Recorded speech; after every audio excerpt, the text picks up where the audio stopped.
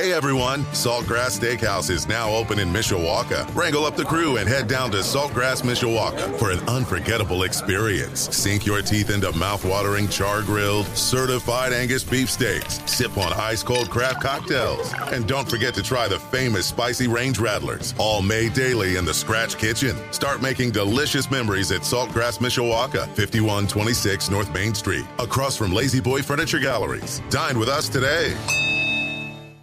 Welcome to Legacy Heating and Air Game Day, only on the home of Notre Dame football. Sports Radio 960 WSBT and WSBTradio.com. Brought to you by the Food Bank of Northern Indiana, Sherwood Tire, Barnaby's of Mishawaka and Granger, Pet Refuge, Centier Bank, Tim Growell State Farm Insurance, Michelob Ultra, OSMC, Imperial Furniture, Lozier, Pella Windows, and Hotel Elkhart.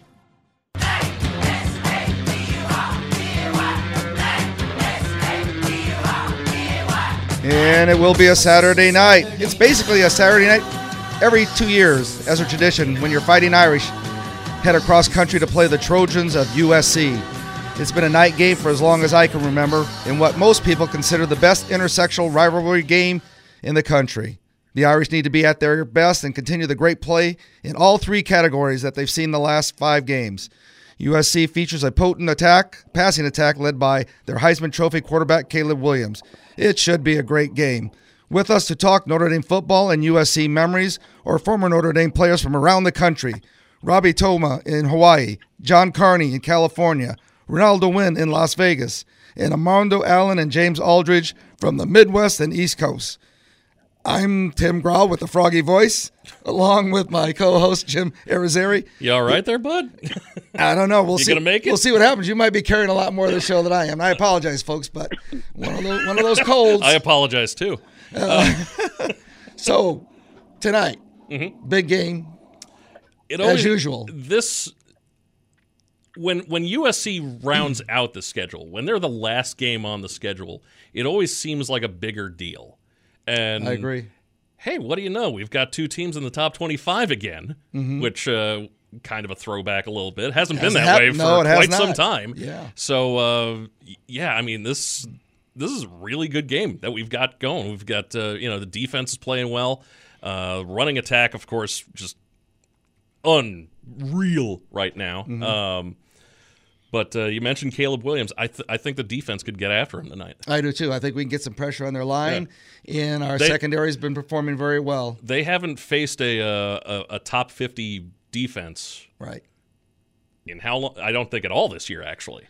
So the way Notre Dame's been playing, I mean, they've been steadily moving up the ranking as far as defense goes. So, They just try to outscore everybody, basically, because their defense is kind of horrible. Yeah, I mean, there is none. I mean, they let 45 to UCLA last week. The game they lost to Utah, they allowed 43. So, I mean, Notre Dame can go and get some points today. Well, I'm all for that. Yeah. I think if we can keep them in the 20s, I think we can score a little around 30 or more. So we're not be able to stop them completely. If we keep them in the 20s, I don't think they'll know what to do. Yeah. So that's what we'd like to have. Yeah, right. I'd like to have. One thing I will say is I'm sick and tired, Matt, of this horse going around, when they score touchdowns, right? All the time. Oh, the right. Big Trojan horse. This is the only horse that I respect. Hello. I'm Mr. Ed. That's it. That's the only horse, and because my voice is hoarse, we're talking about a horse. Not even Secretariat gets that level of respect. Hey, enough of this stuff. Robbie Toma's been burning up the wire from Hawaii, and he doesn't want to hear any more of this going back and forth or whatever. Absolutely. But Robbie Toma, he probably not. You don't even remember Mr. Ed, Robbie? You know what? I don't remember very much nowadays. Well, get my age and you'll remember even less. So, hey, how are you doing out there in Hawaii? Oh, I'm doing great, man. Been working in insurance, and I got 2 beautiful kids, and just enjoying life. How old are your kids? 3 and 1. So I got a 3-year-old girl and a little rascal boy that's about 1.5 years. So, any projections already about either of them? Some kind of sports? Well, we did name my son Jet, and he's starting to be pretty fast. So I'm hoping we can see him in the blue and gold one day. Well, you were a fast one in the blue and gold in your days. And let's start. We'll go back and talk about how you came to Notre Dame and everything. Tell us some USC memories that you have. Did you play in 4 different USC Notre Dame games? I did.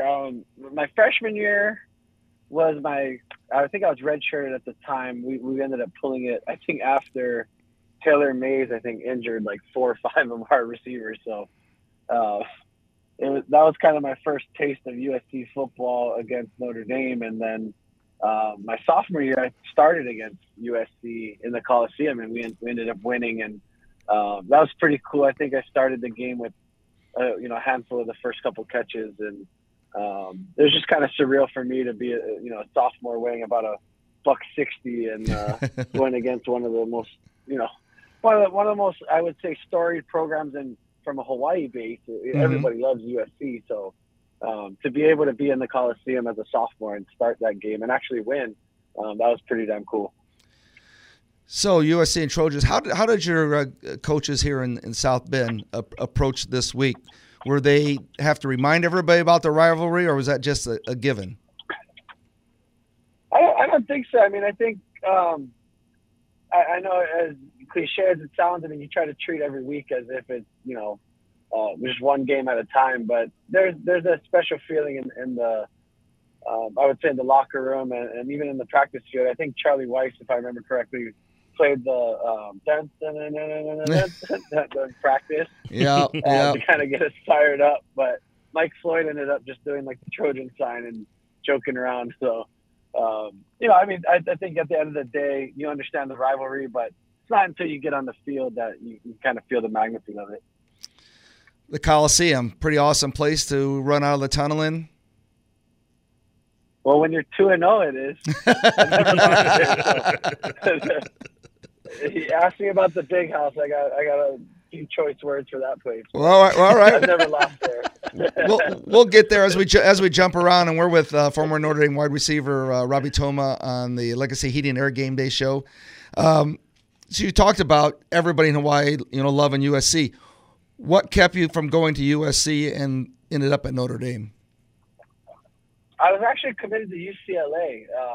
USC obviously had their sights on Manti, but I was ready to go to UCLA. Actually, I spent some time out there in California. I think it was Neuheisel and Norm Chow at the time, but it's kind of hard to pass up living that California life, So. And that was a high-powered offense they ran in that days. Yeah, so it was. I mean, shoot, it's not even like it's that far away, but I think it was about 12 years ago when we were doing all our recruitment. But I thought USC and UCLA were kind of the most storied programs when I was growing up in Hawaii. But it's kind of one of those things where you kind of want to battle them instead of join them. So who came out to Hawaii to talk to you as a coach from Notre Dame? Brian Polian was out here almost every week. That poor guy. That's a nice excuse. Let me go to Hawaii. Robbie Toma's on the border, Coach. I got to go back and talk to him. Got to head back out to the islands, Coach. Let's write this one off too. There was a time where I swear to God, that poor guy. He called me and said he's coming into town. And he was tired. I said, you know what? I'll come pick you up from the airport. I'll take you back to Laie, which is about an hour away. And then I'll take you back to town. I'm sure he definitely appreciated that. So what were his selling points for Notre Dame, or did you need a lot of selling points from Notre Dame? I mean, again, it was not that it was so long ago, but I remember he had some pamphlet that he brought in, and, just seeing the pictures, you could see how unique that place was. Just in the pictures. Mm-hmm. Obviously everybody's seen the movie Rudy, but that pamphlet kind of stuck out to me. Nowadays, everybody's got all these social media and, all these teams are posting all these lavish photos of kids. But for me, it was just kind of the scenery and also just understanding the magnitude of playing on national TV every week. Because even at USC, I barely watch USC, but you know, you can be sure Notre Dame will be on TV.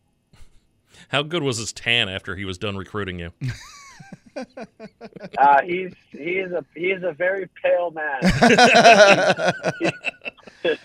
So did you have to come? People who just did you have to come up for a recruiting visit during some not so Hawaiian weather? My recruiting trip, yes, it was not very Hawaiian weather, but I mean, yeah, I mean the beauty of it is when you get to meet the players and everybody, and you know, you kind of want to toughen up a little bit, right? So during the season when the weather is bad, it's all fun and games, but when you get back in January, it's a little bit more brutal. Yeah, that's for sure. Did you and Manti come to South Bend to visit at the same time? No, I think Manti actually came probably one of the worst times. I think the Syracuse game that year. I came a little bit later that year, but yeah, that was I for sure didn't think he was going to Notre Dame after that one.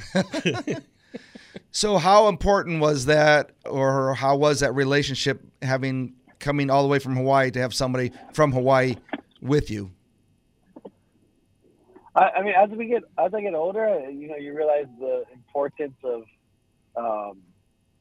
you know, finding success alone is no fun, and just having somebody that you grew up with, and even Kona was there with us. Just like it was just I thought it was a total group effort among us three. Just, you know, being so far away from home. There were times, you know, Thanksgiving. I think myself, Shaq Evans, Manti, and Kona, we had like Golden Dragon, that Chinese restaurant. Oh, sure. For Thanksgiving dinner, because everybody else went home or whatnot. So, I mean, that's a quality Thanksgiving right there. I mean, that's how we did, you know, for a couple of years there too.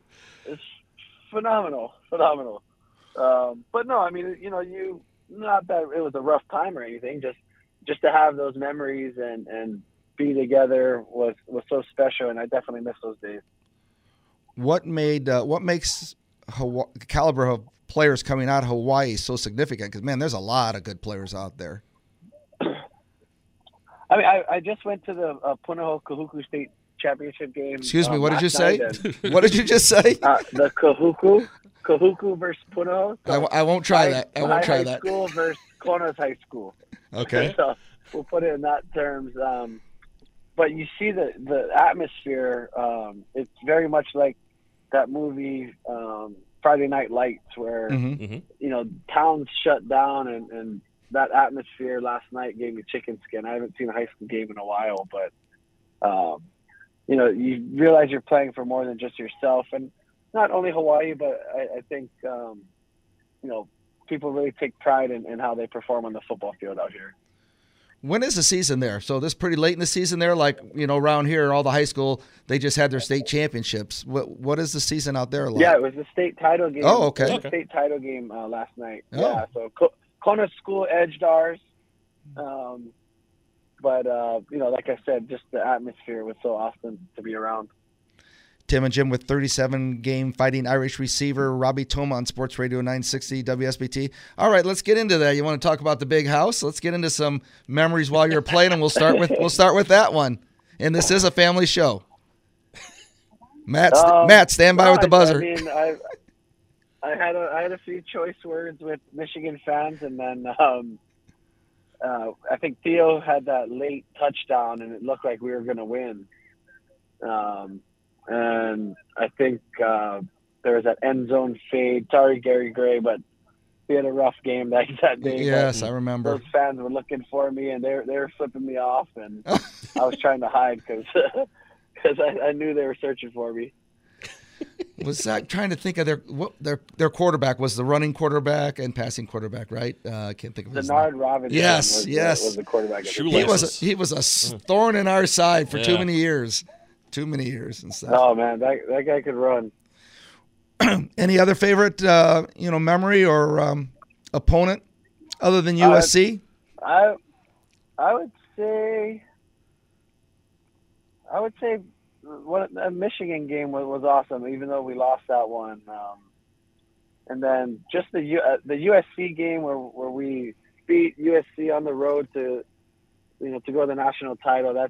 that plane ride home was something that I'll never forget. Just playing "Welcome to Miami" from Will Smith. I think they overplayed it a little bit. But it was just such a special time. I mean, we all, especially our senior class, we worked so hard, and the younger guys kind of followed our lead, and a lot of the young guys stepped up huge for us. And it just was a special season. Unfortunately, we ran into a buzzsaw when we played Bama, but the USC game was definitely special.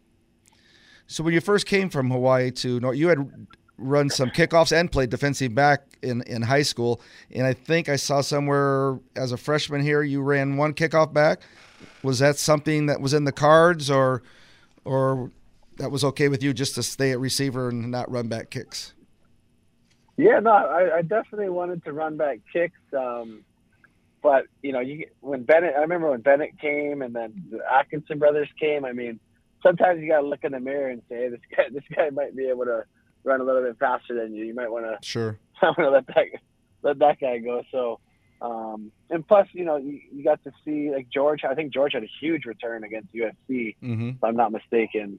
But I obviously know that I was capable of doing things like that. But I knew my role on the team was to block and to make a big catch whenever I was called upon. So that was kind of my main focus. As a junior, you were this recipient of the Next Man In Award. What did that award mean to you? It meant a lot. I mean, it's frustrating when you're like, I was player of the year in Hawaii, and in my freshman year, played almost, 0 minutes, played a little bit, and then sophomore year a little bit, and it's tough playing when a friend like Theo gets hurt, but to be able to perform when I was called upon, that's definitely something I was very proud of, and earned me a starting job. The coaches were able to trust me and move Theo back to running back. And you were Mr. Reliable. Do you see a Mr. Reliable on this year's team? I'm really, really loving all three running backs. I mean, those kids they're showing up, they're running hard, and there's a cool picture of a group of them in the snow that I saw on Twitter the other day, and it just kind of shows the toughness and the grit that these kids show, and I love watching our running backs, man. This is the Legacy Heating Air Game Day Show on 960 WSBT. We're talking with former Notre Dame wide receiver Robbie Toma. Okay, how are you? And this is kind of Jim and I's somewhat favorite question all the time. How are you in watching a Notre Dame game? Do you watch it as a receiver, or are you able to watch the total game and just enjoy it? Or are you looking at patterns and who's the coverages and everything? I mean, some of the times I can see, one of our plays I always recognize as nice. I won't go over the whole concept, but I can recognize it and remember, just sometimes just being like, oh great, I'm a decoy here. So I know the feeling for some of these kids, but it's fun. It's fun to watch as just a fan now. I do like to be a little critical at times, but I understand the work that the kids put in and the coaches put in. So I try to just enjoy it and enjoy a few cocktails while I'm at it. So what do you like about this team? Got off kind of a slow start, but battled their way back to make everybody noticing this game now. If it would have been back the middle of the season, people said, USC, Notre Dame, no big deal. But now this is a big deal tonight. Yeah, I mean, I wish we could just erase the Marshall and Stanford games, but if you watch the progression and the evolution of how they've played, they look like a well-oiled machine right now, man. And they're tough, they're fun to watch. Defense is starting to get after it, and I love that freshman corner. Morrison. If people keep challenging him, they need to be fired. Those coaches on the other team, because the kid is just making unbelievable plays, and as an 18-year-old, or is he 17, 18 years old? That's very impressive. You can tell that they like him too, because they're letting him have letting him have some time with the reporters after the games. Right. They never do that with freshmen. Yeah, you're right. Right. Well, hey, if he gets 5 interceptions in 2 weeks, he can do whatever the heck. Oh he yeah, wants. exactly, absolutely. He's totally earned it. Yeah, absolutely. So hopefully they keep giving him some reins in the media. Right. So obviously there were some struggles in the passing department in the earlier third of the season or whatever. But how impressive was our receivers that they weren't getting anything? Mayer was getting everything, but yet they were still blocking like crazy. I mean, just blocking for the running backs and everything. Pretty unselfish. I know that's the way it should be, but it doesn't always work out that way. Yeah, I mean, that's one thing that I know Tommy, preaches even without him saying it. He's a team guy, and that's why him and I were, we got along real well. We were roommates in college, but you do what you're asked, and if you're supposed to block on this play, if you're supposed to run 15 yards, if you're supposed to run 10 yards, you do what you're told, and good things will happen. Any good Tommy stories from college? Just when probably my favorite memory of Tommy was there was a quote unquote mistake he made in a 7-on-7, and Kelly was yelling at him, and he turned around and just said, "I didn't make a mistake. Watch the effing film." Oh! and Kelly looked at everybody and said, "Okay." That was it. Tommy Lode. That was probably one of my favorite Tommy moments, because nobody ever challenged BK like that. He really was the only guy who Right? ever really did challenge. Yeah. So Did I did. I had a similar story to that, but I did not say the F word. I was not willing to put myself out there like that. I give Tommy credit on that one. Being the QB1 does kind of get you a little bit extra cachet, a little bit more flexibility. Yeah, I was just trying to get in the rotation, so I tried to keep my mouth shut. Do you guys get to stay in touch and talk much or not? Here and there. I mean, he's a busy man. You see, they got right on the road recruiting once Freeman became the guy. So yeah. Tommy's been hitting the ground running. I'm sure we'll connect after the season, but it's kind of been a hectic few months for those guys. Yeah, you think they made too much of that when he was yelling down to his quarterback that wasn't doing very good? It lit his fire, but much to do about nothing. I loved it. Yeah, I loved it. I mean, if you can separate the words from the actual message, I think Tommy was just trying to stress that, hey, like, everybody's counting on you, and if you keep screwing up this way, it's making the whole team look bad.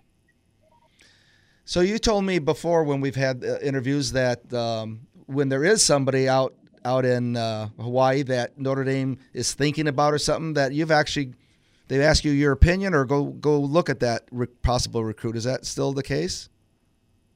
Yeah, I don't know if we have very many kids in Hawaii that are getting recruited by Notre Dame right now, but as of last year, there was quite a bit of feedback between Elston and I. I know, I'm not taking any credit for any of these kids getting recruited to Notre Dame, because Botello and Maris, they're obviously doing great. Mm-hmm. And those are some of my favorite guys, but I'll be brutally honest. I know there's been a few recruits that I've told coach to stay away from, and sadly I was correct, but it's nice to have that trust and that the kids that I vouch for have done well.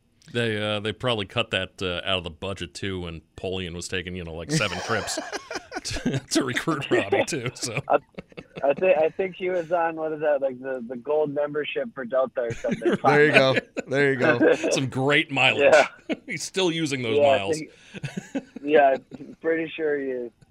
And you not only come from it as a player but also coach, because you were coaching at your local high school for a while too. Were you not? Pardon me? I'm sorry. I said besides you walking the walk and talking the talk as a receiver, you were also a high school coach, correct?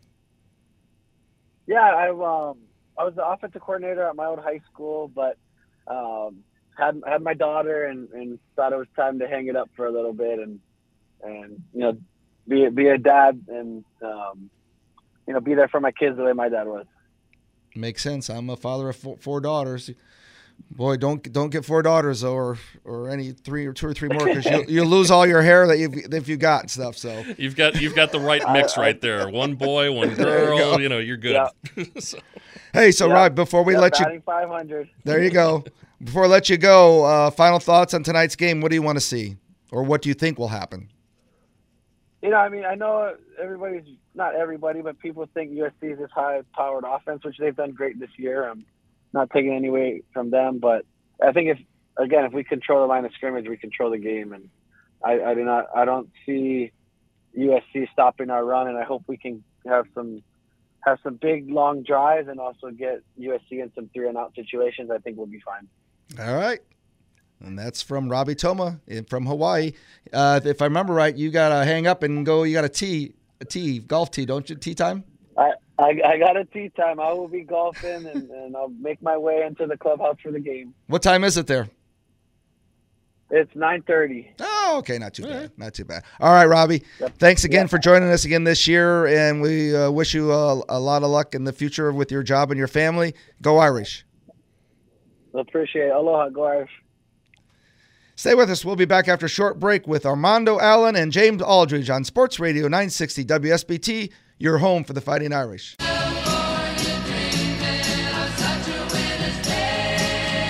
Another reference to California Day, California Dreamin', Mamas and Papas back in my day. Another song that Jim would have no idea what it is. What are you talking about? He's from a different generation. Well, this is true.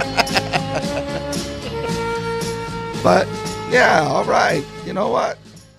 We could play all sorts of competitive, but we like to have a little nice family buzz around here. Yeah, why not? Too. Yeah, that's right. So we just had a great conversation with Robbie Toma out in Hawaii. And now we're going to have a couple of running backs that were teammates. And let's see, James Aldridge is down in Florida. Armando, are we hooked up yet? Hey, Armando, the station's going to give you a call, and we'll just do an audio with you while we start with James. Is that okay? All right. James Aldridge, local product, went to Notre Dame, came out of Maryville. Thank you for joining us. Good morning. Good afternoon. I'm still used to morning. And I apologize for the froggy voice I got today. So my pleasure. Thanks for having me on. So you live so close to Notre Dame. Was this the place you always wanted to go? You know what? During that time, that's kind of where it ended up being, because it was 50 miles from the house. So that made the most sense to me at the time. So you were recruited by Notre Dame, and what other possible choices were heavy on you? Oklahoma State was a very close competitor. That was with Coach Gundy. He seemed to be a very nice guy. But other than that, I mean, it was really, I just wanted my parents to come see me play. That's pretty much what my deal was. You know what? That's a great reason. I don't know. I've had a lot of guests that have said that about you want to stay closer where your mom and dad can come see you play. Did you have brothers, sisters too? I had a little sister. She played volleyball at Purdue Fort Wayne or something like that. IPFW. Yeah. Older, did you say, or younger? Younger, 4 years younger. So you had a whole contingency, not just your parents and your sister came to watch you, but you have aunts and uncles, and everybody wants tickets. It's you know how that goes. Everybody wants something. I had one uncle that was very supportive. He came up. He was a truck driver, but he always made his way through during the home games. So what player was walked you around the campus and filled you in on information when you were coming for recruiting? ASAP Swap, David Grimes. All right. And what did they have to say? They just their whole beings they spoke for themselves, so they could walk around how they needed to because the content was already there. They didn't have to sell me on anything because I was already sold. But it was nice to be around. Asaph is from Hartford and David Grimes from Detroit. So kind of like kind of some city cats, but real nice people when it was all said and done. But they hosted me on my official visit. Yeah. And you had no problem, obviously, with the weather because you played in the high school ball and in the Lake Effect Belt, as they call it. Ice road trucking. Hey, James, why don't you? Here's a guy that came all the way from Florida. You introduce Armando Allen for the audience. What do you have to say about Armando and as we just told Robbie Toma, this is a family show. We do have the kill button if you say something, but okay. Introduce Armando Allen to the audience.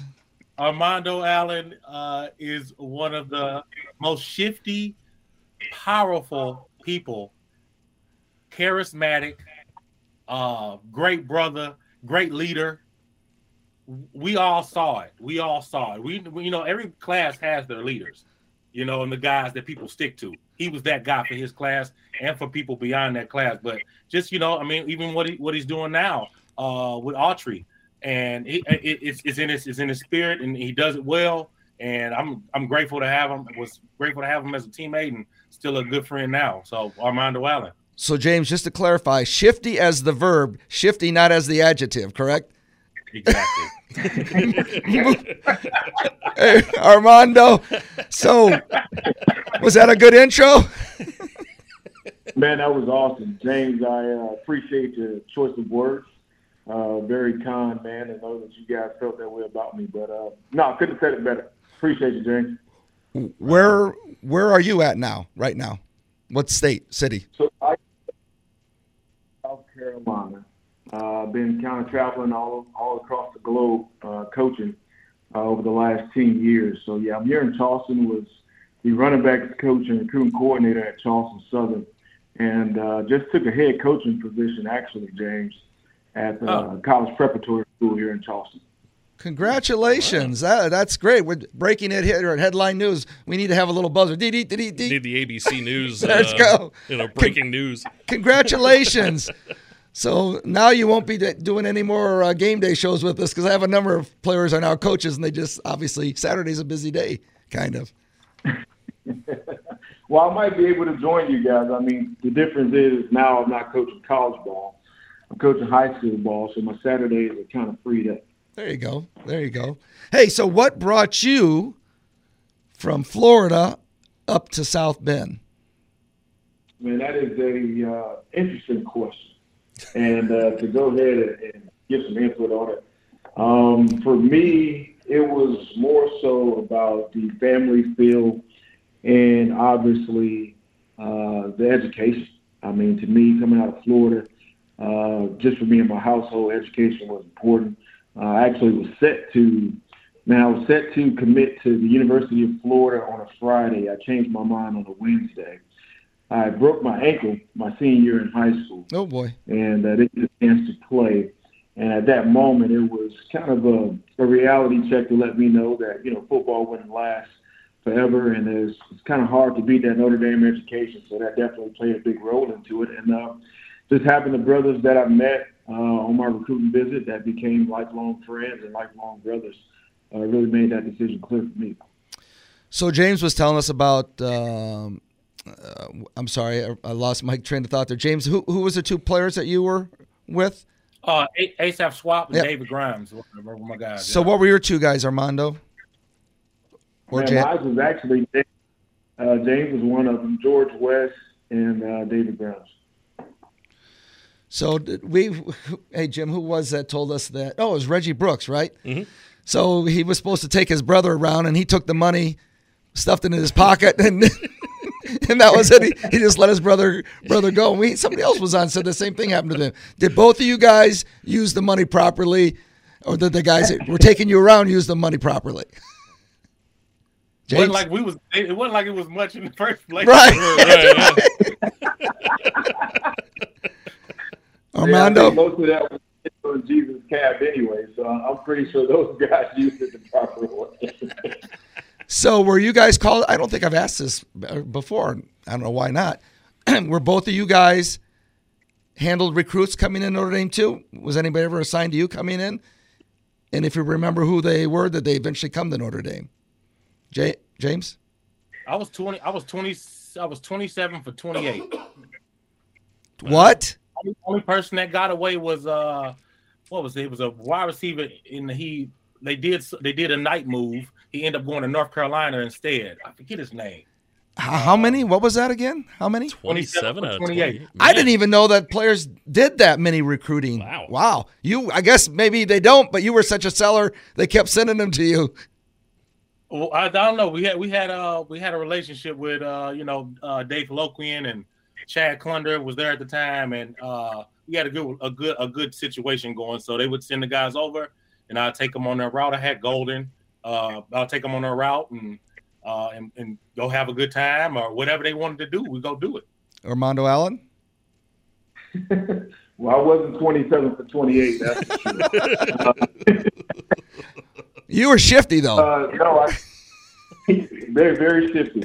I think during our time, we really utilized being able to recruit in groups. Man, we had a really, really nice knit group as far as me, Jimmy Clausen, and Golden Tate. So a lot of our recruiting we did together. Probably did not do a lot of recruiting for Notre Dame at the time. My one experience was with, I forgot the kid's name. His running back, I forgot his name. Last name Gray. And, Jonas really Gray? Jonas Gray. That's it. Gray.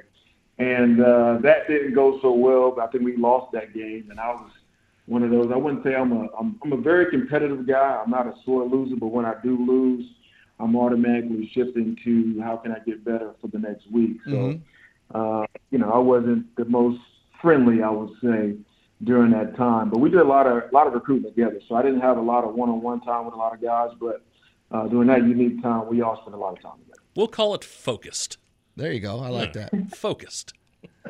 This is the Legacy Heating Air Game Day show with former Irish teammates, running backs James Aldridge and Armando Allen. Armando, how about a USC memory for you? A USC memory. I'll tell you what, I came in a time where my only USC win might have been my senior year, Brian Kelly's first year. So those memories, I try to forget, minus that one. But one, I believe, probably might have been year 2. I was at ND, and we were playing out there at USC. And I'll never forget coming out the tunnel, and Clay Matthews, man, was beating his head against the wall. And I found it, me personally, I found it comical. But also, I love the passion that he had. But that was one memory that I'll never forget. Obviously, the end result didn't go the way we wanted it. But the atmosphere was electrifying. Just to play against a team full of competitive spirits was awesome. So that will be one that I'll never forget because that year they were pretty stacked. That linebacker core was pretty darn good. Yeah. Sounds like it. How about for you, James? It had been the most prominent thought, probably my freshman year. And I got stuck into the game. Darius, for some reason, he was out the game for a moment. Travis Thomas was out the game, so they grabbed me to go in on a 4th and 1. And I remember Ellison, I think that's his last name. He was a D tackle at SC. And I got the 4th and 1, but I remember getting up and everything was tinted yellow. So I don't know what happened medically.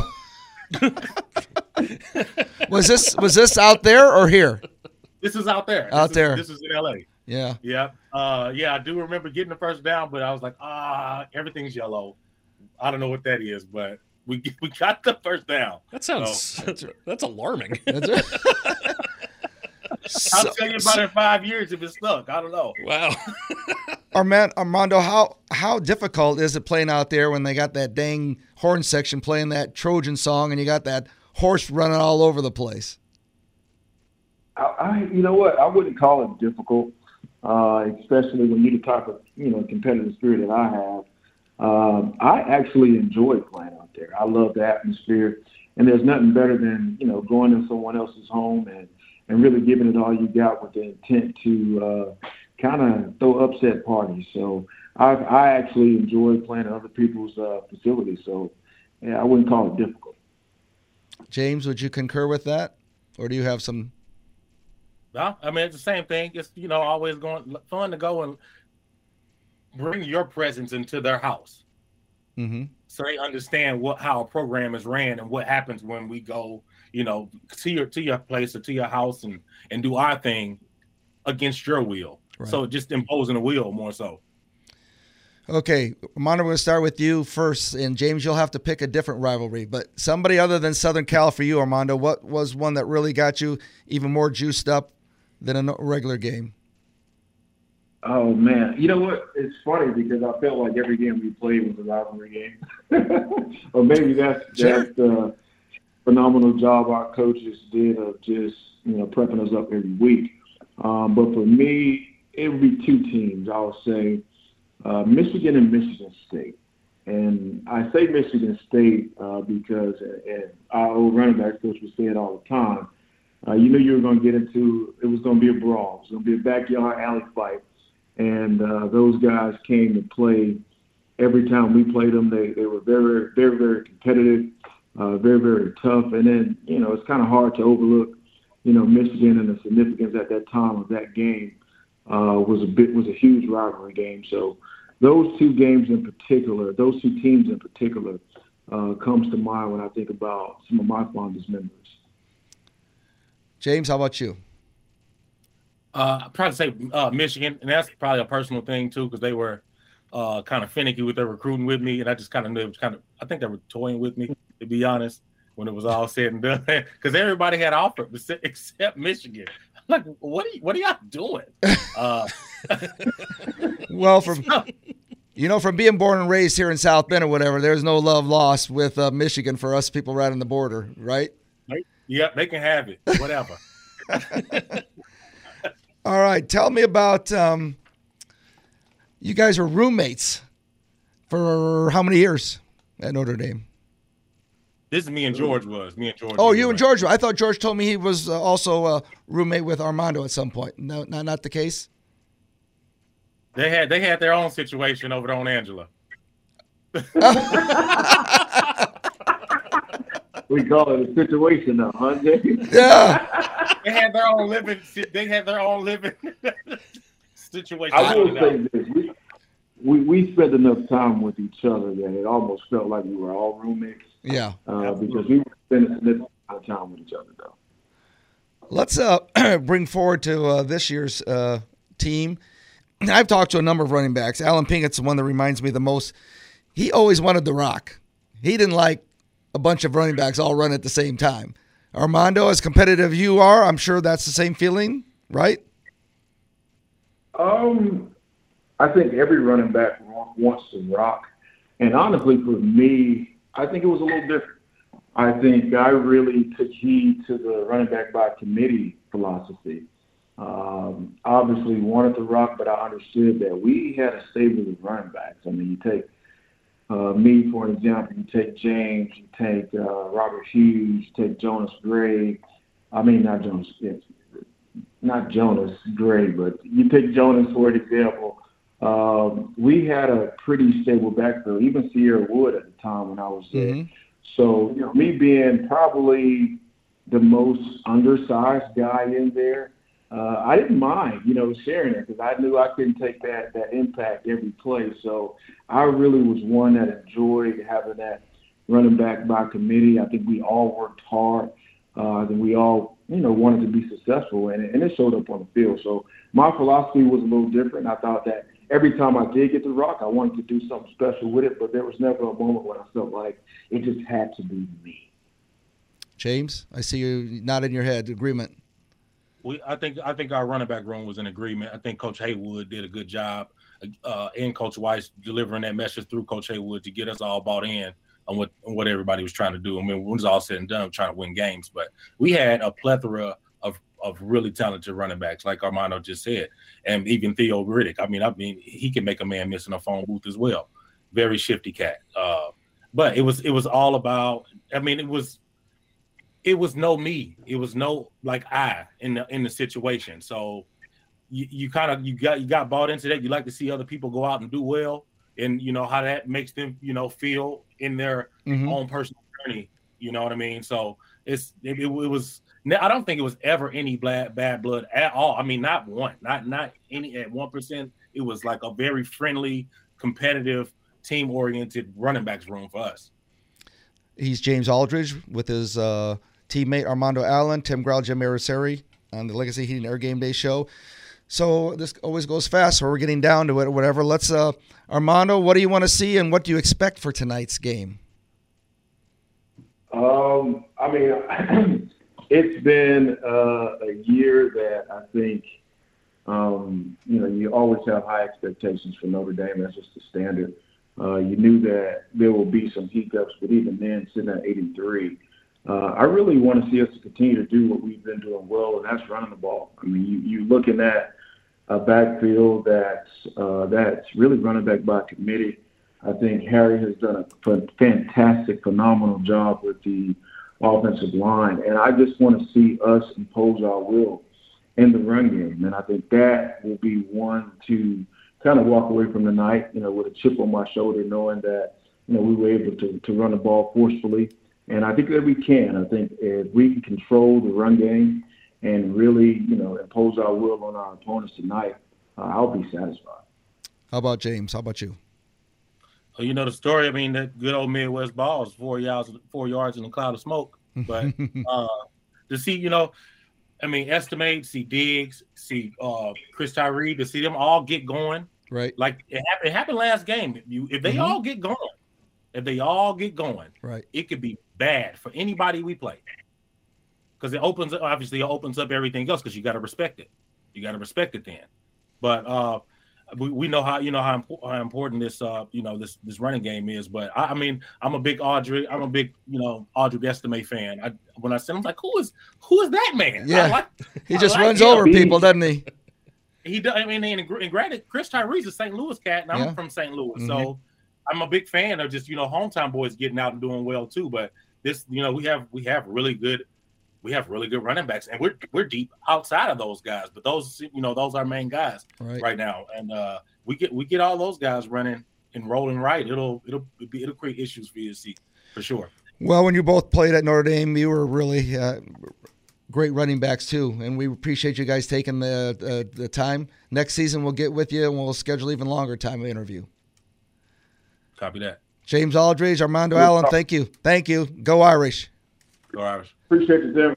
You got it. We'll be right back.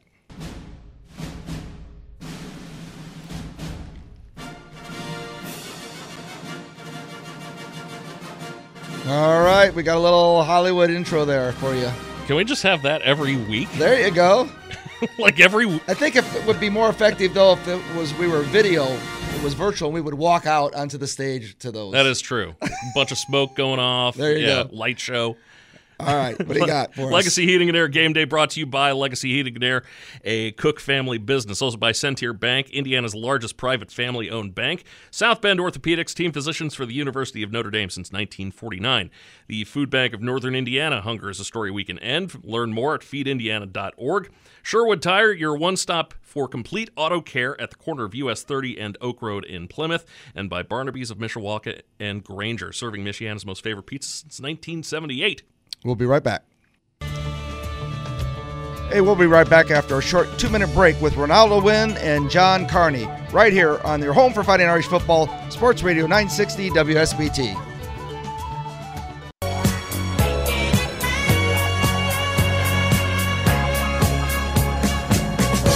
Oh, yeah, a little Saturday night fever for our Saturday night game tonight. We're all looking forward to it. Tim Grell here with Jim Araceri. Matt Embry here in the studios. They've all got good voices, but I don't. But the show goes on. Want me to take care of a couple reads here real quick while you go? I need a shot of something is what I really need right now. So, yeah, go ahead. Do a couple reads. Legacy Heating and Air Game Day brought to you by Legacy Heating and Air, a Cook family business. Also by Pet Refuge, urging you to adopt. Don't shop where new beginnings have happy endings. Also by Tim Grell State Farm Insurance for amazingly great rates on auto, home, and life insurance. Call Tim at 574-232-9981. Somebody get him a shot. There we go. There it comes. It's back. We're so glad you're taking some time out of your day to listen. We're here 4 hours from kickoff right now here on WSBT. You don't have to go anywhere because immediately following game day at 4 p.m., will be Game Day Sports Beat, powered by Michelob Ultra. That leads into the network pregame show, then kickoff just after 7:35 p.m. And the coverage is not over when the game ends. After the game, it's our own Jim Araceri and Reggie Brooks for the official Notre Dame postgame show. Excuse me. All on Sports Radio 960 WSBT. You want a coffee or something? Or no, I don't. I need something stronger than that. But okay. as I keep saying, we're a family show, so we won't talk about that. Here's a guy that bailed out the Irish and numerous NFL teams in all the years of playing. That's what a kicker does. He's got ice water in his veins, and that would be nobody else but John Carney. Hey, good afternoon, John. Good morning for you out there in California. Hi, guys. Great to be on game day. Thank you. Oh, it's just afternoon there, right? It is. Just turned 12:05. All right. So remind our audience, and we had you on, and thank you for that, either last year or the year before, what you're doing right now out there in California. I appreciate that. So leading into retirement, I started to coach and mentor high school, college, and pro kickers and punters. We have some long snappers as well. We run combines. We ran combines for the NFL in the fall leading into the season. We ran a combine for the USFL last January, and we will do that again this January. And we just have a great time of bringing guys to the next level, helping them on their journey to reach the goals and dreams that they have as a kicker, punter, and long snapper. So kickers transitioning from college to pros. Did you also say you do high school to college? We do. So the whole gamut. And, it's great. They're all in different parts of their journey and their skill level.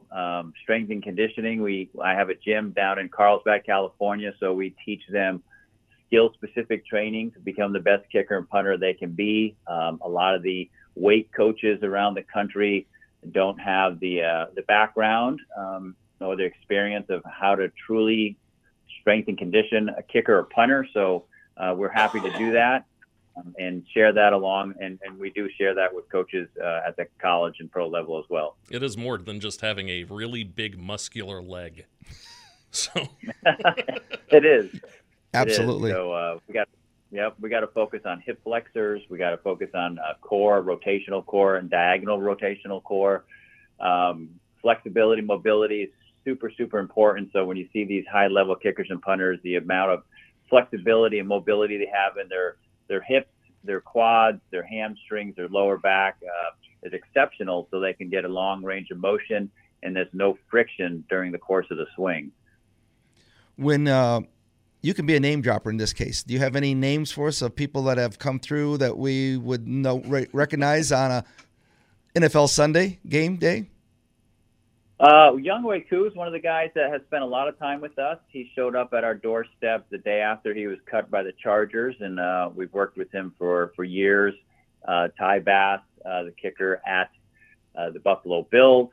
Thomas Morstead, longtime punter. I got to play with Thomas and coach him at the Saints in 2009. That was his rookie year. And, of course, Garrett Hartley, I got to play and coach him as well. He was our Super Bowl kicker for the the Saints.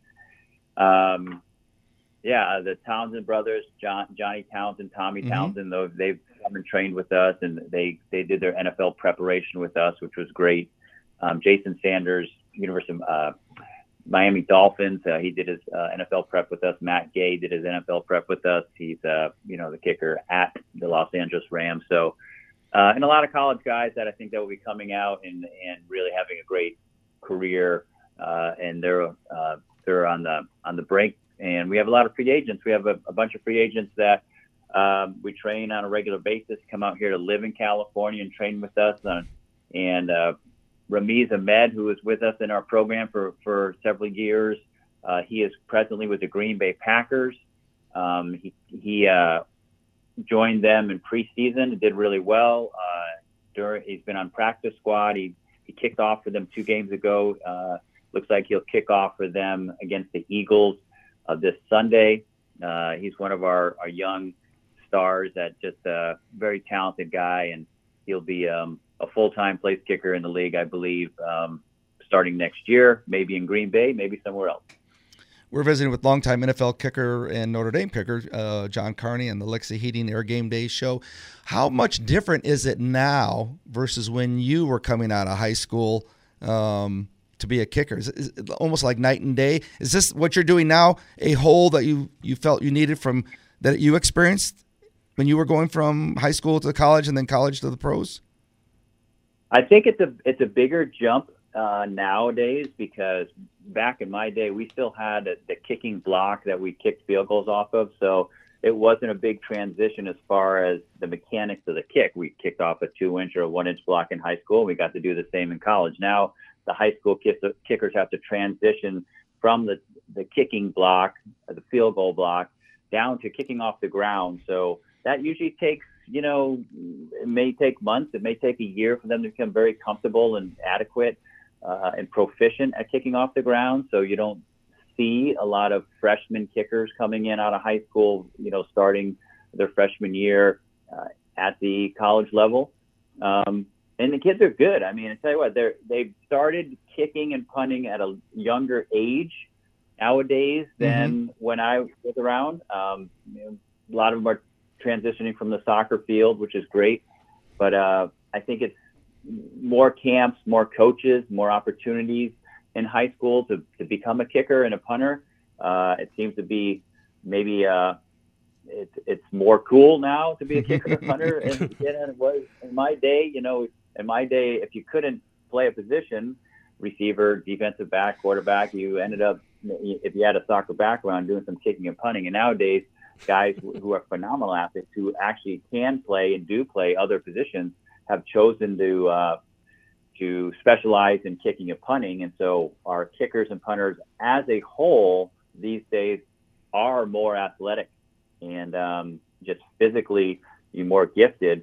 And then we see, the performances that respond from that gifted athlete. Yeah, it's crazy nowadays. It's like some of these guys are, built like linebackers and, way back, probably when John was kicking, at least starting out in the NFL, they were all like the smallest guy on the team. Right. The NFL only had really a handful of guys, kickers anyways, that were over the 200 pounds, Morton Anderson and a few other guys. And now there's a lot of big guys who are, 6'2", 6'3", 6'4", 215. And they're really big, strong, athletic guys. Do you work on any tackling with them too? Because some of these guys are starting to lay down the boom. Yeah, so not necessarily tackling drills, but our strength and conditioning certainly puts them in a position where they're physically capable not only to make a tackle, but to withstand contact so they can play the next down and they're not carted off the field. Makes sense. So you won all-state honors as a punter. So was that what Notre Dame was recruiting to you and other schools recruiting you as a punter or a dual threat, place kicking and punter? Yeah, kind of a combo guy. So when they recruited me, and I was very fortunate to be recruited because Alonzo Jefferson, who was our phenomenal running back, who was attracted all the colleges from around the country, he did agree and go to Notre Dame, commit to Notre Dame. And so Jerry Faust and my head coach, Sam Bundick, down in Florida, got it together and said, hey, kickers, he's pretty good. He can do this and that. Grades are okay. So why don't you take him as a preferred walk-on? So that's how I got to Notre Dame. And they were looking at me as a combo guy who could kick and punt, and then see kind of where I ended up falling. And my freshman year, I came up there, it looked like the kickoff job was open. And so that's what I focused on. And I was fortunate to start my freshman year kicking off against the Purdue Boilermakers. All right. So how was that, going from high school to college, and all of a sudden now you're in front of, well, at that time, about 58,000 at Notre Dame, something like that? About that. So how was that dynamics? Well, yeah, it was a little scary. I wasn't a big guy who followed a lot of college sports, so I was busy running around playing soccer and fishing and surfing down in Florida. So I wasn't aware. I was naive. I wasn't quite aware of the magnitude of the Notre Dame following and the tradition. And so it was kind of on the run, learning and understanding and experiencing how much attention the Notre Dame football team and the program drew from across the country and even internationally. So I was glad I was just kicking off and not kicking field goals as a freshman, because that would have been a ton of pressure that I certainly wasn't ready for. Mike Johnson was the starting kicker and a phenomenal kicker at that. And I was fortunate to sit behind him and watch him do his thing for a year while I just kicked off.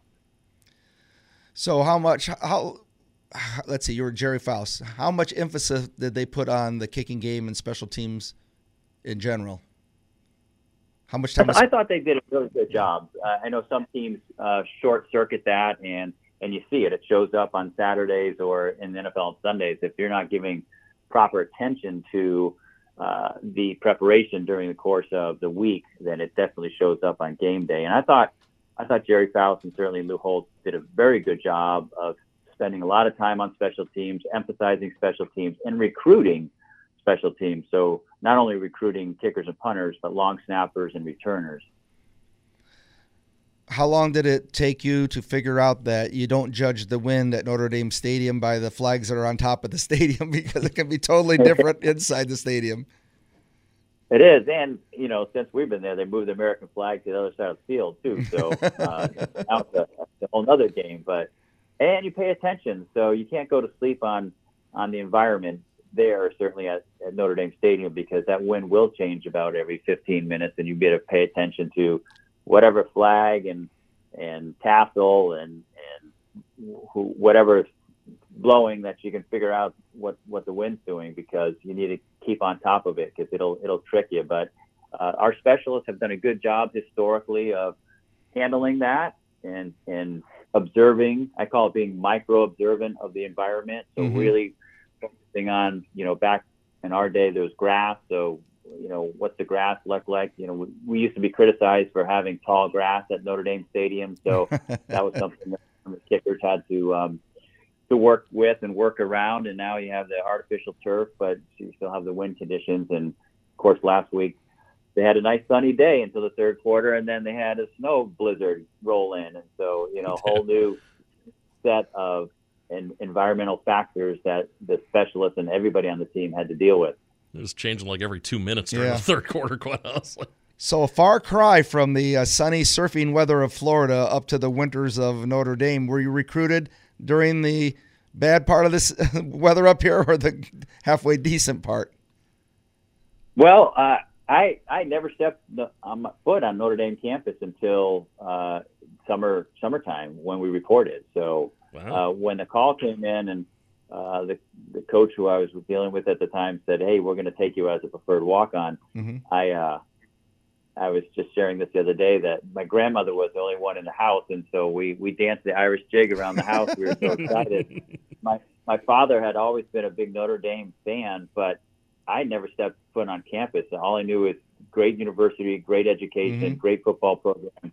So the decision was easy, but I had never been in South Bend, Indiana, so probably was my first time in the state of Indiana as well. So it was all new to me. So when they offered you a preferred walk-on, did you say, "What's that?" Exactly. What's that mean? So, tell our listeners what exactly a preferred walk-in is versus a walk-on. So preferred walk-on, you're recruited, much like a scholarship athlete. They have plans for you.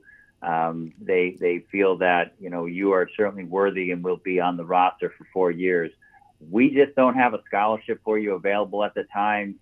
If you work into a starting position and start contributing to the program, a scholarship may be available to you. And I'll be honest with you, Notre Dame was very good with our walk-on class. We probably had 14 guys come in. Oh, wow. They weeded out about 5 right away. And then the rest of the guys stayed. And I'd say by our senior year, I'd say maybe 7 of those guys had received scholarships. So I thought they were really fair and stuck with their promise of, you guys contribute to the program and we'll find a scholarship for you. So do you remember that first game? Okay, so you came in, it was summertime, never been in winter weather up here yet. September games were probably great for weather too. October pretty much too, but now you're getting into November. Can you remember that first time you had to go out there and it was snowy, blizzardy, and cold?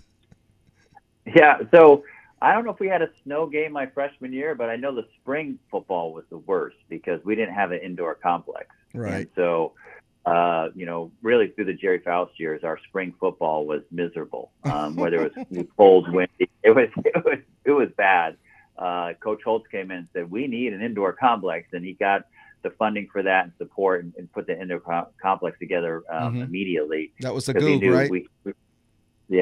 We also needed that for recruiting. So, but yeah, it was cold. How many layers can I wear at practice and still kick a ball? So,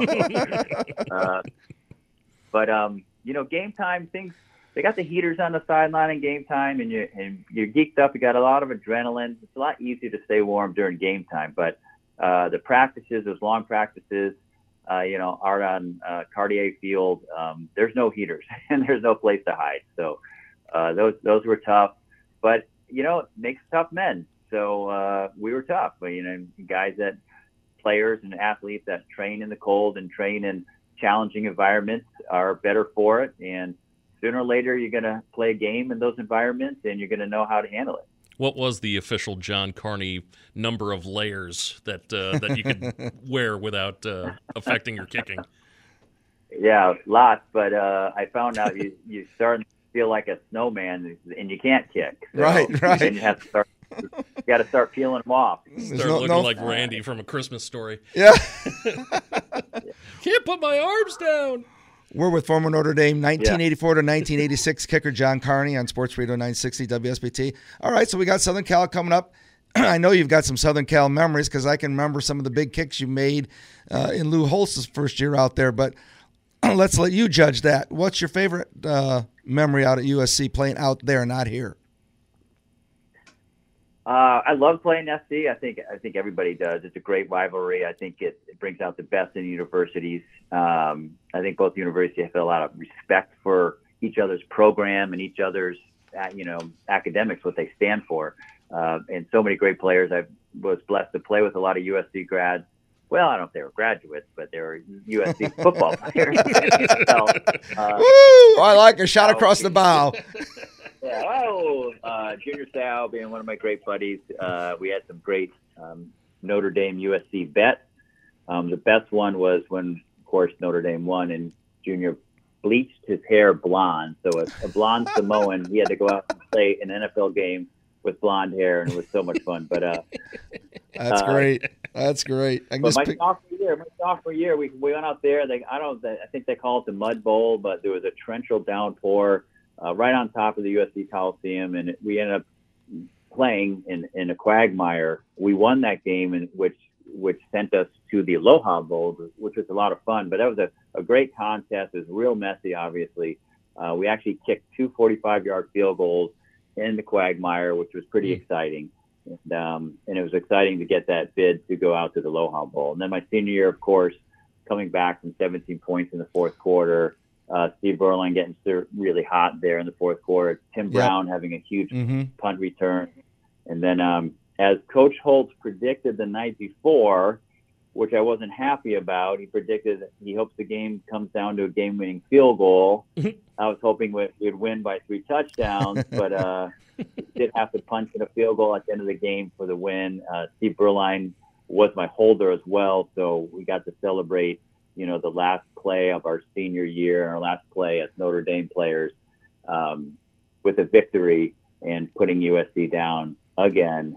So, loved playing in the Coliseum. And most people say that's the game that started the turnaround for Notre Dame in the Lou Holtz era with that game. I can still remember watching it. But it was like, that's the significant. Lou Holtz is here, and here's the program. We're on our way now. And Coach Holtz said that. In fact, he told the seniors what a monumental game that was for the program, and he kept his word. He said, we're going to go to a bowl game next year, and we will send you something from that bowl game. And sure enough, they went to the Cotton Bowl, and they sent every senior player who had graduated the prior season that was part of that USC victory. He sent us a Cotton Bowl watch. Oh, so I thought that was really cool. He kept his word, and really felt that was a big stepping stone for the program. And certainly we would have liked, I think all of us would have liked to stay a few more years and been a part of that ride that Lou Holtz brought right into the national championship. But it was really nice that's the way he believed that game was a big stepping stone a big pillar of success for the program moving forward. I don't know if I think we've had more kickers on this season, Jim, than I've ever had. DJ Fitzpatrick, Bob Thomas, and punter Tyler Newsome. I don't think I've ever asked this. What's the conversation with your holder? Anything that would be notable, or is it just silence? You both know what you got to do, or is there some, like, especially you and Steve talking? So one of us, and most likely it's Steve, the holder, will have an eye on the play clock. He's got to make sure that we're not going to have it delay a game. He's got to make sure we got 11 guys out there, so he's counting linemen.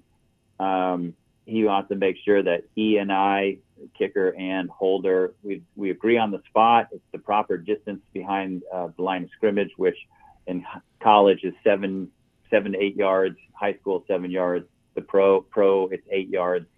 So make sure that our math is correct, and if there's a wind, so if there's a wind that we're dealing with, and the field goal is maybe a mid to long range field goal, I may be telling Steve or the holder, okay, we need to point the laces in this direction. This is where I'm going to start the ball, and then Mother Nature is going to bring it back down the middle. So there is some conversation going there. It's much like a golfer with his caddy. Talking about reading a putt. We just got to do it a lot more quickly.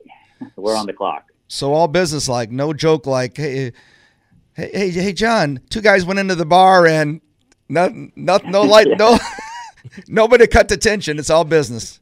No. Okay. No, it's all business. Although, funny story, Sean Salisbury, former USC quarterback, right, ended up being my holder for 1 year at the Chargers. So Sean's my holder. We're lining up for a game-winning field goal against the Indianapolis Colts, and he starts yelling, "Watch the fake, watch the fake." And so we kick the field goal, we make the field goal. I'm like, "Sean, what are you doing?" He goes, I'm just trying to give the defense, keep them honest. Okay, I can't have you shouting at the defense. That's when right. I'm trying to kick a ball. But he was funny, but he was a great holder and a great quarterback. I enjoyed playing with him. He was a lot of fun. I always heard he was a lot of fun, so that doesn't surprise me saying that. It's like 2 guys walk into a bar. Hike! Hey, John, we got about a minute here, so what are you expecting tonight to see? I actually like the way this is setting up because USC just had an emotional win last week against UCLA.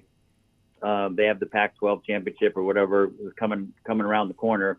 They have some big things down the road, and I'm sure when the season started, they saw kind of Notre Dame's struggles early in the season and felt, Notre Dame's just not that strong this year, so we probably don't have to, worry about that on our schedule. Let's focus on some of the other games we have that are going to be a challenge. So I think it's a trap game for them. I think we're playing the best ball we've played all year long. I think we're coming off some big victories. I think we have running back stepping up, number 3, number 7. I love those guys together. And Tyree at 25, so we have a really dynamic backfield. But I love the fact that number 7, we got a big, strong back. Receivers are stepping up. Drew Pines, accurate and been consistent. Special teams have been really, really good with John Stott and Blake Grupe. So I think we're going to give them a heck of a ride tonight, and I think we're going to come out on top. I like how you think. Hey, before we go, in case there's any parents out there, their sons are kickers or whatever, or daughters are kickers right now, where can they go get more information on your business there, what you do?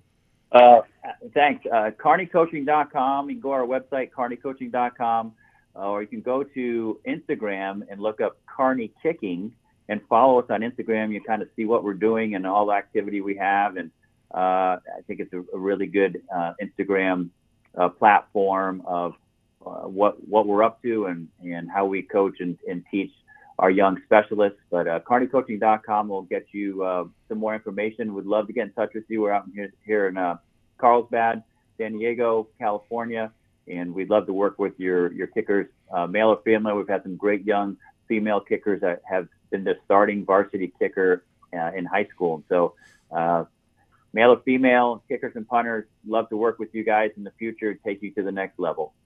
All right. That's a good sales pitch. I love it. I love it. Hey, will you enjoy a good Irish victory tonight, and go Irish? Thanks, guys. Go Irish. And that's the former Notre Dame kicker, John Carney. We're going to be back after a short break with former Notre Dame and NFL defensive end Ronaldo Wynn.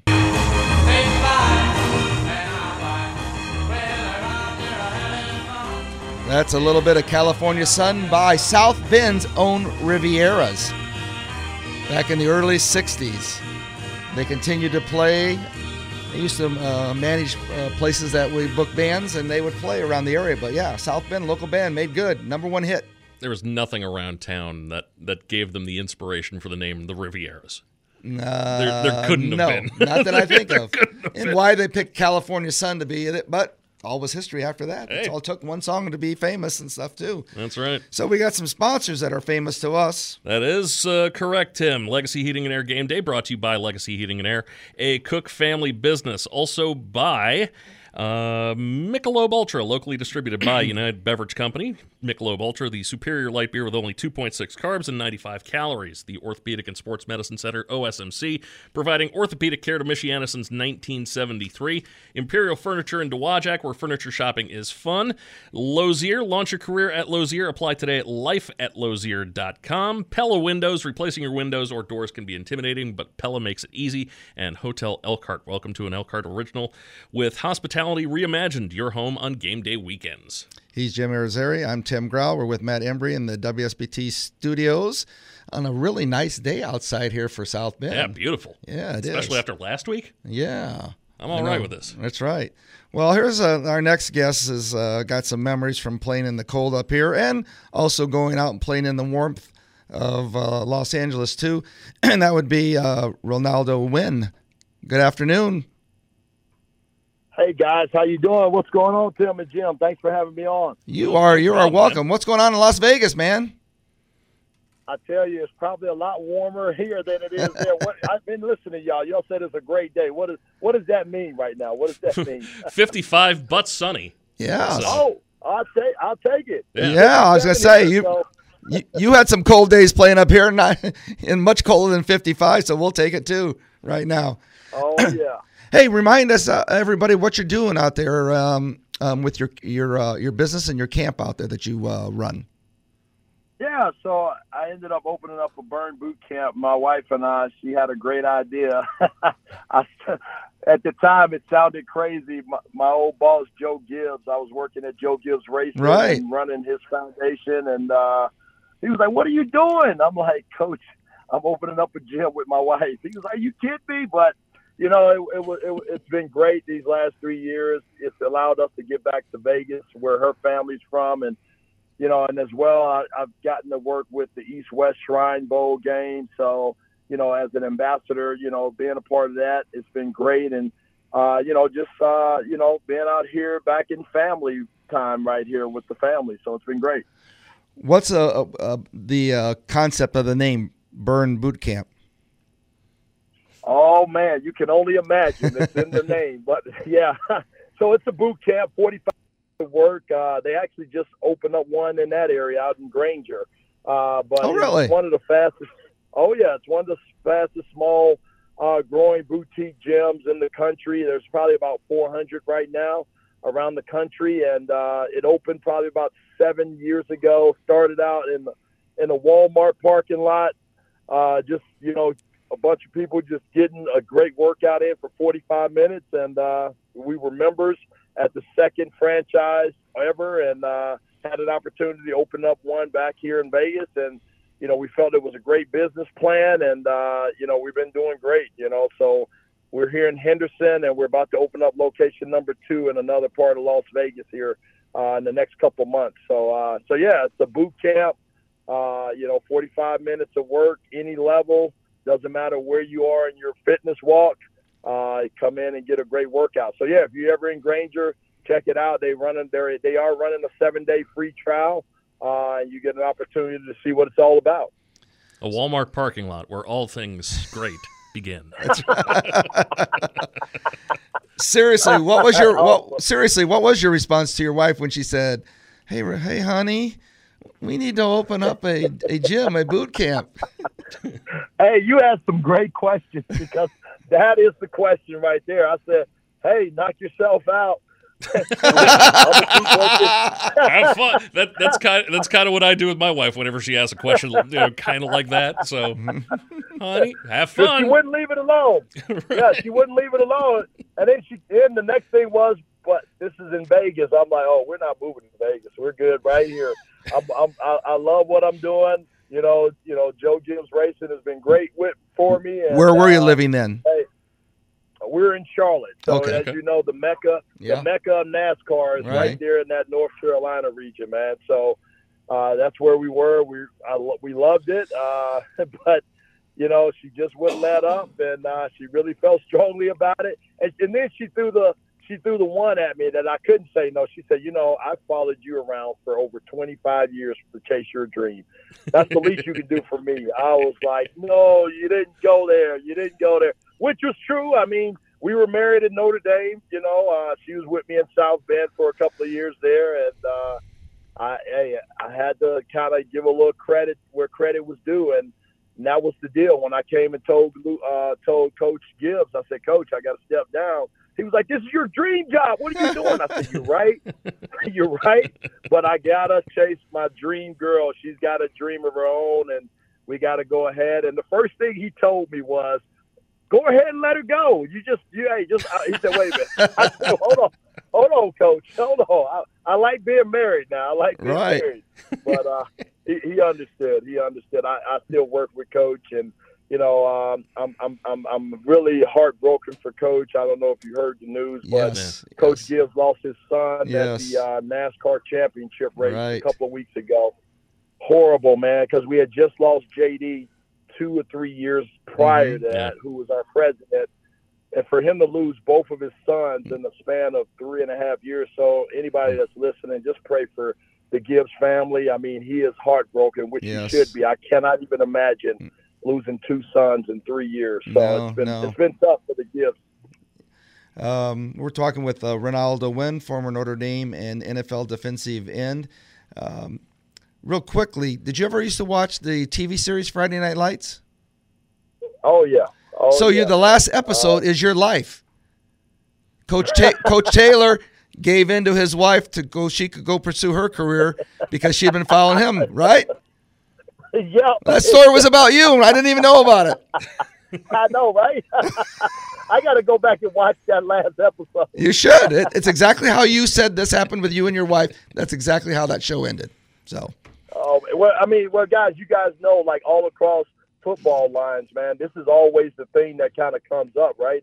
It's important. You look at our buddy Urban Meyer. That was one of the things he talked about with his wife. You look at Tom Brady. I mean, he obviously made the choice, right? I mean, in terms of his family, and then being around Joe Gibbs all the years that I was around him, one of his pet peeves was, if I can give it all back, those 3 championships, to have time to go to one football game of one of my sons. He never went to one game, never went to one football game. And it's one of those things that, of course, Tom is going to find out, man. You cannot get that time back. I don't care how much money you make. I don't care how many wins you got, how many championships. At the end of the day, when you're looking back on your life, you're going to say, man, was it worth it? And most of the time, guys say, no, it was not even close. This is the Legacy Heating Air Game Day show as we spend some time with former Irish defensive end Ronaldo Wynn. So was Coach Gibbs was your coach when you played for the Redskins from 2002 to 2006? Yeah. So he was there, and that's kind of how he and I kind of formed a friendship. I mean, he's my mentor, of course, still is. But we started off a little rocky when he first came back out of retirement, and he and I, we bumped heads. I almost was fired by Coach before the season even started because he had a great idea about starting the year off, the off season, with a mini camp, which is crazy. I mean, you got to give guys an opportunity to come back and work out and get an opportunity. We're in the off season, we're vacationing, nobody's working out. That's why you give guys an opportunity to work out. Well, he's coming right in, and he wants guys to to work out, and he's going to start making cuts based on. So I'm getting calls all across the country, from my teammates because I'm a player rep, and I'm saying, yeah, it's nothing in our CBA that says you can't do a mini camp whenever, however.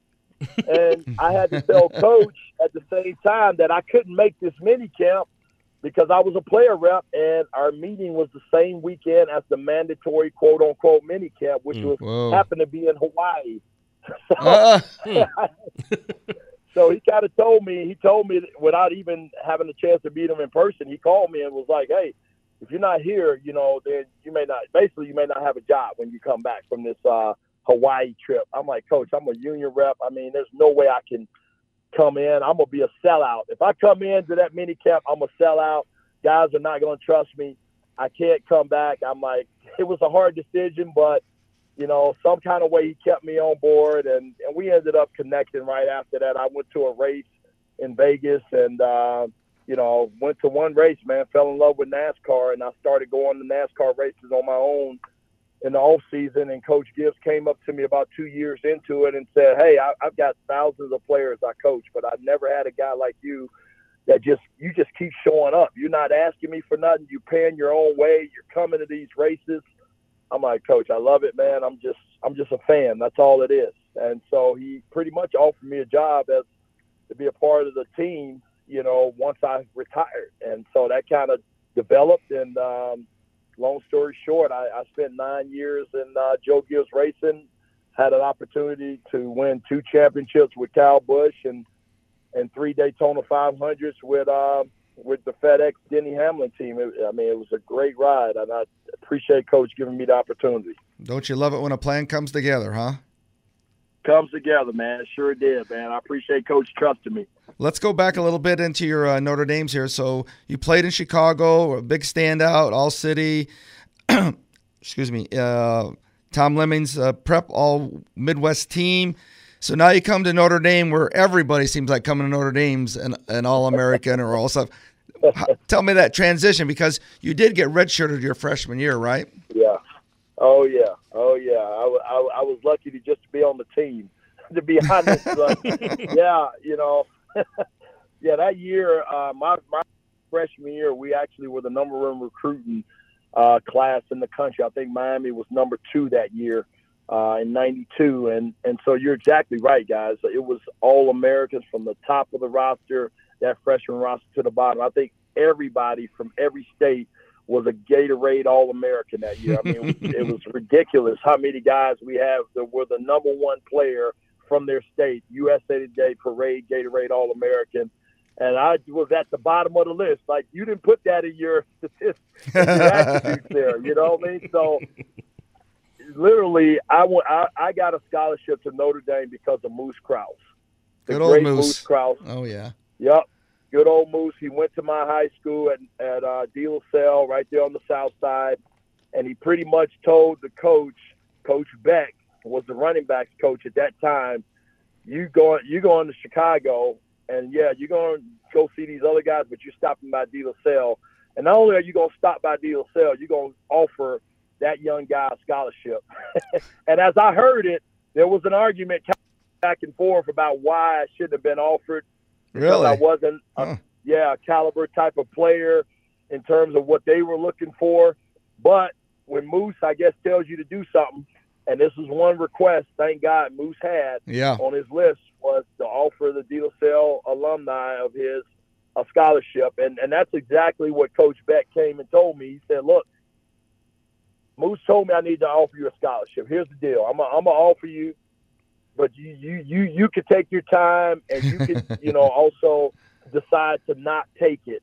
Wow. But I tell you, if I leave the room, even with you not taking these other visits, I hadn't even taken a visit yet. He said, if I leave the room, the scholarship goes with me. Wow. So I'm giving you this one offer.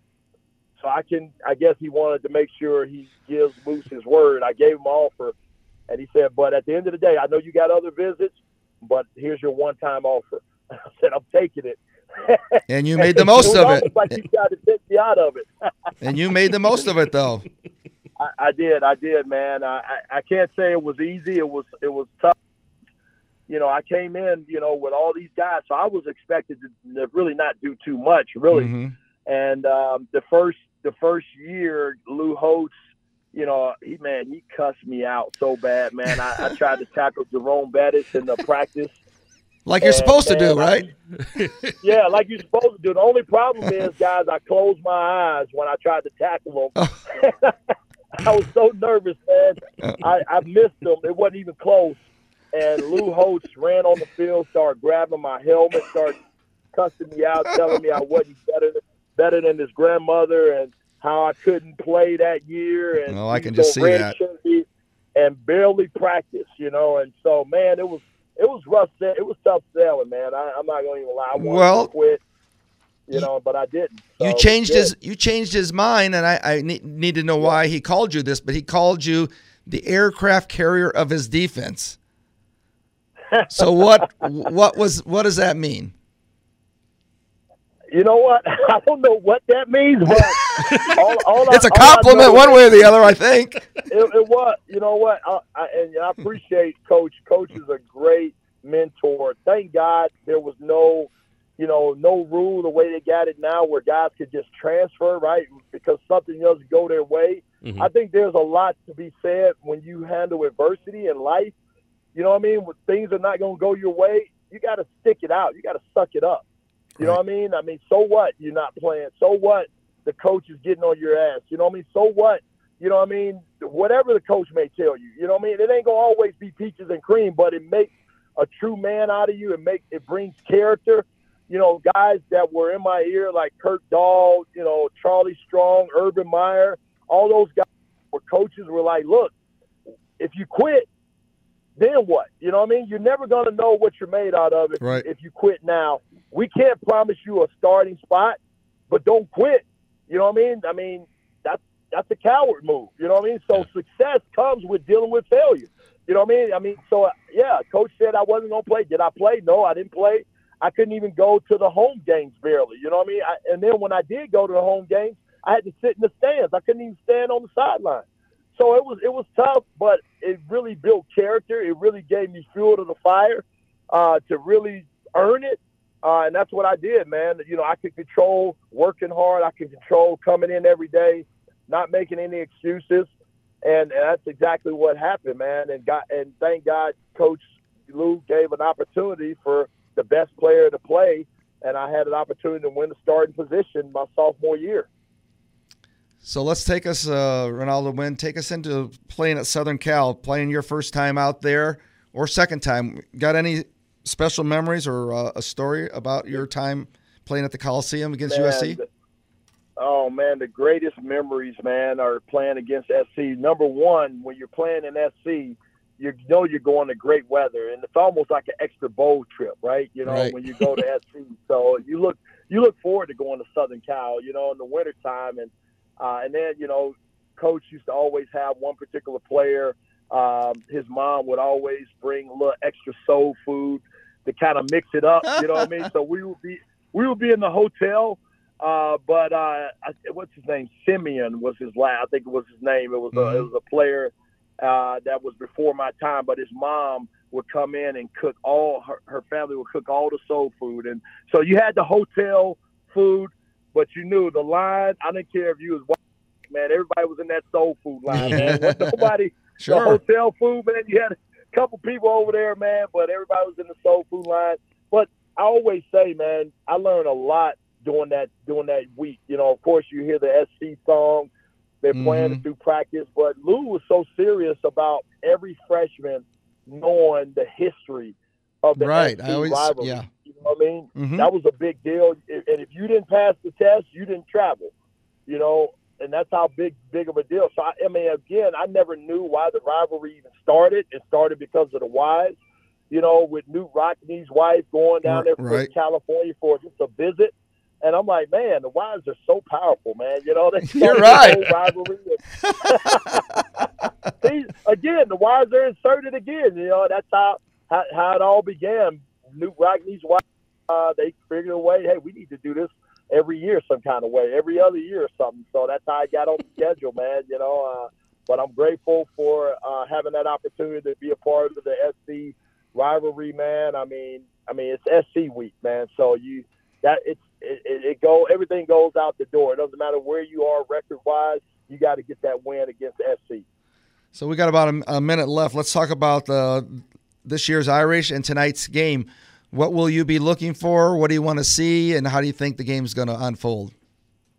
I think we found a missing ingredient, man. And, of course, we had a rocky start early, but it's the physicalness of the lines, man. It starts with the offense and defensive line. That's going to open it up. It's going to open it up for that great running game, with those three running backs, whether it's, Diggs, Estime, or, Harris, doesn't matter. Either one of those guys are great runners. We got two backs with 700-plus yards. So that just opens it up for Drew Pyne, man. He's been a great game manager, not turning the ball over. And then you got Mayer, on the back end where, they're going to have to make a decision. You can't stop the run and double the big guy Mayer in the back, and it's just going to open it up for either one of those to open up. But we got to run the football. If you run the football, you're going to have success down the field. And then defensively, again, it just shows if we stop the run and you put pressure on that quarterback, if you're not having him sit back there baking the cake, he's going to tear you apart. But if we can put pressure on there, number 7's been having a hell of a year, 9.5, I think, and could get more tonight, in terms of the sacks. And then, man, this kid that reminds me of Bobby Taylor my year, even though he's a corner, this guy Benjamin just came out of nowhere. Mm-hmm. This true freshman, hey, they've been trying to go at him, but he's been holding his own out there in that island. So, I mean, again, a lot of guys are stepping up, making big-time plays, and we need those guys to step up tonight. Again, everything needs to go out the window, all the pre-rankings. Lou Holtz used to always say, don't matter where you are, we just want to be the best team in the stadium tonight. And that's just what it is. It's a Coliseum. We need to be the best. Thank you for spending so much time with him. Sorry I got to rush. We're up against a hard break here. But, man, it was great. We talked about a lot of topics, and we appreciate it. And we'll go Irish tonight, right? Go Irish. Thanks a lot. Ronaldo win. We'll be right back. For Jim Araceri and Matt Embry, this is Tim Grau. We hope you enjoyed not only today's show, but the whole season. This isn't goodbye. We'll see you for the bowl game. Thank you for listening to the Legacy Heating Air Game Day show on your home for Fighting Irish football. Sports Radio 960 AM WSBT.